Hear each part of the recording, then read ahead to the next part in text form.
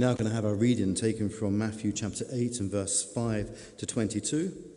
Matthew 8 and verse 5 to 22. You hopefully remember some of it because we actually had a portion of it preached last Sunday by Terry. So we're going from verses 5 to 22 and I'm reading from the New International Version of the Bible. When Jesus had entered Capernaum, a centurion came to him asking for help. "Lord," he said, "my servant lies at home paralyzed, suffering terribly." Jesus said to him, "Shall I come and heal him?" The centurion replied, "Lord, I do not deserve you to have come under my roof, but just say the word, and my servant will be healed. For I myself am a man under authority, with soldiers under me. I tell this one, 'Go,' and he goes, and that one, 'Come,' and he comes. I say to my servant, 'Do this,' and he does it."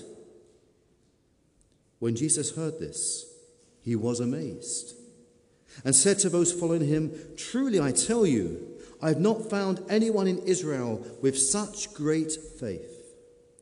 I say to you that many will come from the east and the west and will take their places at the feast with Abraham, Isaac, and Jacob in the kingdom of heaven.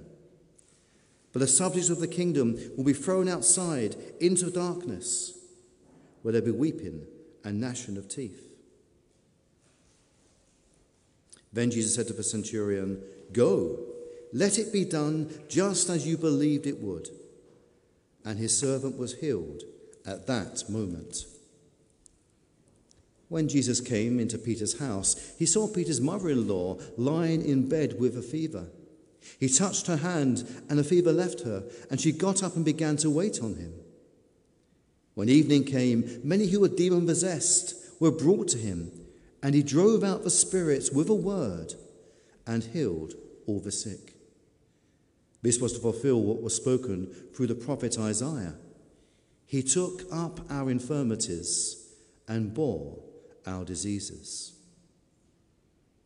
When Jesus saw the crowd around him, he gave orders to cross to the other side of the lake. But a teacher of the law came to him and said, "Teacher, I will follow you wherever you go."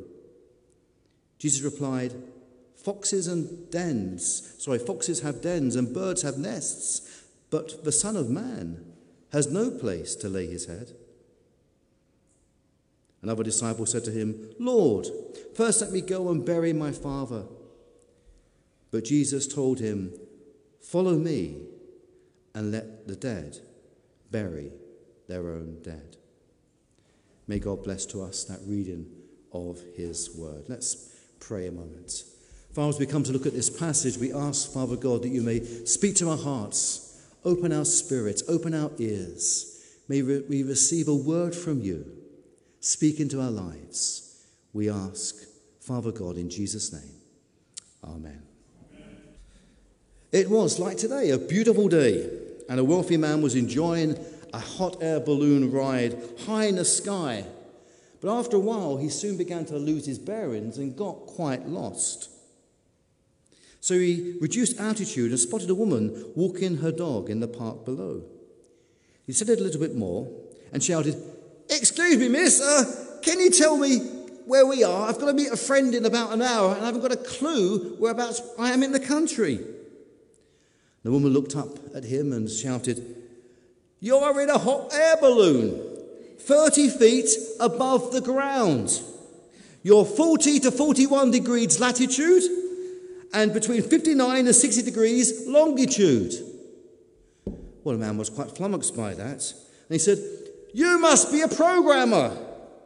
"I am," said the woman. "How do you know that?" "Well," said the balloonist, "everything you said to me is technically correct, but I still have no idea what to make of the information. The fact is, I'm still lost, and frankly, you've been no help at all." Well, the woman paused a bit, and then she said, "Well, you must be a politician." "I am," said the man. "How do you know that?" "Well," said the lady, "you don't know where you are, you don't even know where you're going, but you've risen to where you are because of a high degree of hot air. You've made promises that you can't keep and have no idea how to keep them, and you're expecting me to keep them for you. The fact is, you're in exactly the same position you were before you met me, but now somehow it's my fault. Well, we all know that story isn't true because men never ask for directions. In pre-GPS days, I was infamous in my family for never asking directions. And the very reason for that was because every single time I ever stopped the car and wound down the window and asked for directions, I always got very confused and more lost than ever. That's why men don't ask for directions. And in this story in Matthew chapter 8, we meet a desperate man. And we know he's desperate because he is asking for help. He's got to the point where he has to humble himself and ask for help. So the first person we see in this passage is this soldier, the soldier. And Matthew, who's a tax collector, who's writing to appeal to a Jewish audience, who's, as any tax collector, is a stickler for detail. He records for us in verses 5 and 6 this. He says, when Jesus had entered Capernaum, a centurion came to him asking for help. Lord, he said, my servant lies at home paralyzed, suffering terribly. We only know a couple of things about this man. The first is that he is a Roman soldier. He's described as a centurion, which is a rank within the imperial Roman army. And he'd been part of the occupying forces controlling Palestine at that time. You see, Palestine was a renowned trouble spot in the world, in the Roman Empire. It was a bit like, if you like, Northern Ireland has been for a long, long time, a place where there'd always been unrest and trouble boiling underneath the surface. So he was a soldier from the imperial forces. And for many Jews and many Israelites, he would have been regarded as the enemy, as someone not to speak to, someone not to associate, someone not even to be seen in the company of. And the fact he was not just a soldier, but a centurion, meant that he was a man of influence. You see, centurions were the backbone of the Roman army. A legion consisted of 6,000 soldiers. In every legion, there were 60 centuries. And every century, every 100 soldiers was controlled and commanded by a centurion like this. He was a long-service soldier who had been commissioned because of his ability not simply just to command, but his ability to keep his head even in the midst of a battle. These were really level-headed, practical types of people who didn't lose their rag, didn't panic, but could always remain calm even during a conflict and a battle situation. They were the cement that held the Roman army together. One ancient historian describes the centurion in this way. He writes, they must not be so much venturesome seekers after danger as men who can command steady in action and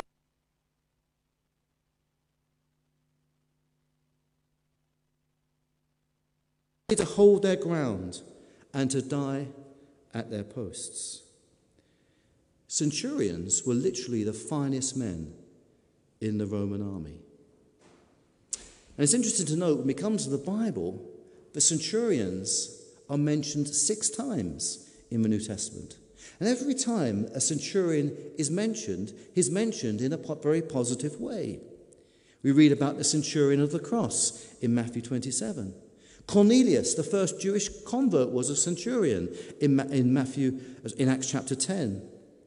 It was a centurion who discovered that Paul was a Roman citizen and stopped him being whipped and then protected him from the mob in Acts 22. It was a centurion, when informed that Paul was of a Jewish plan to murder Paul, that protected him and put in action plans to foil that plot in Acts chapter 24. It was a centurion who was ordered by the procurator Felix to guard and take care of Paul in Acts 24. It was a centurion called Julius who took Paul on his final journey to Rome and treated the apostle with every dignity, even saving his life on one occasion in Acts 27. These soldiers, these backbone of the Imperial Roman army, are regarded very highly in the Bible. And so this experienced, this level-headed soldier comes to a Jewish carpenter, a strange Jewish carpenter stroke rabbi called Jesus, and asks for his help. And when he gets there, he regards him and calls him Lord and uses the honorific title of Sir. Lord, he said, my servant lies at home paralyzed, suffering terribly. Even this centurion's request is not for himself. It's for his servant, someone who worked for him. But Jesus decides to test this centurion. He sees his faith, but begins to test him to see how far will he go, because he knew, and the centurion knew, that there's no way that a Jew could legally, under the Jewish law, come into a house of a Gentile. Gentiles were regarded as unclean. They were regarded as dirty because they didn't live by the Jewish law, and the Jewish law kept them spiritually and physically pure. And therefore, for you as a Jew to go into a Gentile's home was for you to go into some place that was dirty. It was a bit like COVID, without wearing a mask and touching everything and become contaminated by what was in that home. Any self-respecting Jew at the time of Jesus would not go into a Gentile home, especially the home of a soldier. And yet Jesus, he knows this. And he tests him by saying to him, he says, shall I come and heal him? Shall I come to your home? He says. He was testing how strong the man's faith was. But the response the soldier gave actually astounded Jesus in verse 8. Lord, I do not deserve to have you come under my roof, but just say the word, and my servant will be healed. Jesus would have gone to his home, because Jesus wasn't living by the ceremonial law that had grown up around the Old Testament, because a lot of what the Jews and the scribes and the Pharisees taught in the time of Jesus isn't biblical. It's not what we find in the law of Moses. It's a concoction and an extrapolation of the law of Moses. So Jesus would have gone in that home, but he didn't need to, because the Roman soldier says, just say the word. I don't need you physically there. Just say the word and it will be so. Just say the word. I wonder if you believe that this morning, that the words of Jesus have such power. All he has to do is just say it, and it will be done. No, Jesus isn't defeated by the COVID pandemic. He doesn't have to physically be in our presence. He doesn't physically have to touch us. He can just say the word, and it will be done, because he is all-powerful. He is Lord. I wonder if you really believe that and have real faith in the word of Jesus, in the promises of Jesus, in the promises of God. This soldier said to Jesus, I trust you because I am a man under authority, with soldiers under me. And I tell this one, go, and he goes, and that one, come, and he comes. This man, as a soldier, understood authority. And he therefore looked at Jesus and understood that Jesus comes into this world under and with the authority of God himself, the authority of the Creator, the one who made the universe. And so Jesus says to the crowd, I tell you, I have not found such faith among anyone in Israel. In other words, this man's a Gentile, but he has greater faith than all the Israelites, all the sons of Moses that I've met. He believes more about me, about my Father, and about the power of my word. You see, faith is at the center of our relationship to God. It is never religion. It is never race. You cannot be born a Christian. You cannot be born safe. You cannot be saved because you come from a Christian family, because you go to church every Sunday. You are only saved by that connection through faith, that connection that believes in the word of God and takes those words into your heart and says, I believe that and I will live by that. That is what saves us. We're not saved because we're British. As Rebecca was saying earlier on, with all our restrictions and our inability sometimes to open ourselves up. You're not saved because you're British, far from it. You're saved because you're connected to Jesus Christ, because you take him at his word. You believe in what he says. Faith is the key.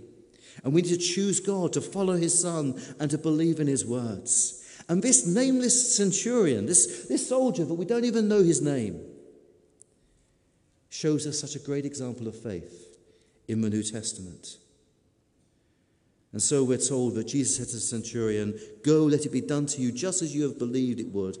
And his servant was healed at that moment. You know, this whole passage in Matthew chapter 8 starts off with the healing of a leper. And the leper asked Jesus the question. He says, "Lord, if you're willing, let me be healed." And Jesus says, "I am willing." And as Terry told us last week, Jesus reached forward and touched the man. There was a physical touch, a physical connection that saved that man. And later on, when he meets the mother-in-law of Peter, again there's a physical connection. But God is not limited to physical connections like that. He can just say the word. This, if you like, is a virtual healing in the New Testament. A healing done on the airways, a healing done with a command. But how does the world and universe begin? It begins with a command, doesn't it? In Genesis chapter 1, God said, "Let there be light," and there was light. God can say it. His words have power and authority in our lives if we allow them to. So God, first of all, Jesus meets this centurion, this soldier. Next he meets the mother, and goes into Peter's house and meets a very different person. In fact, he's not going there to heal. He's come out of a healing context. He's going there to get some refreshment and to rest. And how frustrating it is when you're going to actually relax and suddenly you discover there's a job to do. But that never phases Jesus. When he sees a need, he always meets that need. And so he comes into Peter's house and he sees his mother-in-law laying in bed with a fever. And we're told in verse 15, he touched her hand and the fever left her and she got up and began to wait on him. Do you see what's happening in this passage? Two very different people. First of all, a soldier, a centurion, a man who understood authority. Jesus meets him where he is and gives a word of command and defeats that evil, that illness in his servant, and he's released from that and becomes well. And then next he meets a mother who no sooner as she's been healed than she leaps out of bed and she begins to serve him. You see, she had the servant heart of a mother. She was someone who wanted to respond in love, as mothers do to the family, by doing things, by caring, by providing. Two very different people. And so this woman, also not named, is an example of how we must react when we receive the healing of Jesus. She didn't lay in bed and think, "Well, I've got malaria and I may be better, but I really need to rest now. The doctor says so. I probably need at least 24, 48 hours before I get out of bed." She didn't lay there and think, "Well, Peter, you're home now. You don't do very much, son-in-law. Go and make the supper for your friend." She was overcome with joy and gratitude, but she leaps up and begins to serve her new Lord. I wonder about us. We live in a time when everyone bangs on about their rights, what the world, what the country, what the government owes them. And even in our church, we find people saying what the Lord owes them. I shouldn't have sickness. I shouldn't have suffering. I have my rights as a Christian. I should live a perfect life in Cloud Cuckoo Land as soon as I declare Jesus as my Lord. That's not the way it works out.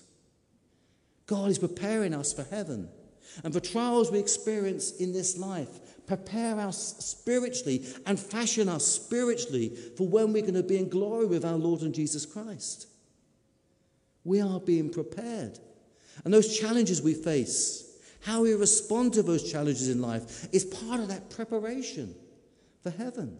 Because you and I are eternal beings. Faith is the key. What about us? Do we leap out of bed having been saved? Do we leap out of bed and want to serve our Lord and Master? To show our love by acts of service, by caring for those God has called us to care for, like Karu was mentioned earlier on with Open Door. You see, we're saved for service.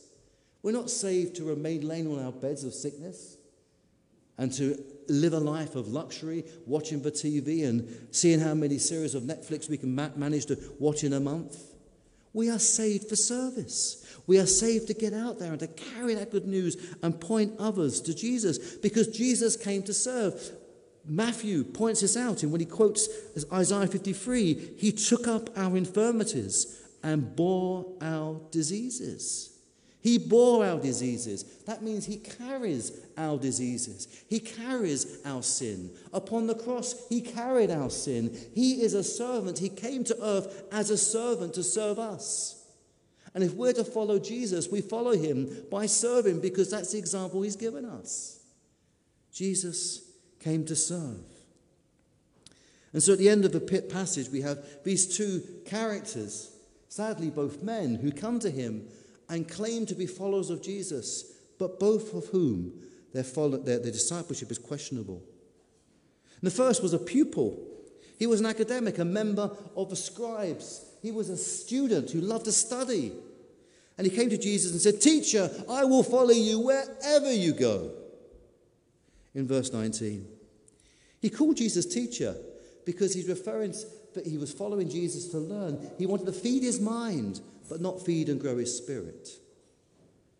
And often when Matthew mentions the difference between those who call Jesus Lord and those who call Jesus teacher, he's making the comparison.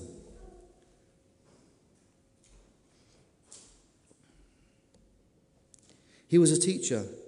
He was looking for a comfortable academic life. Perhaps he wanted to increase his status among the scribes by studying this rabbi, this strange carpenter rabbi, and becoming the authority upon Jesus.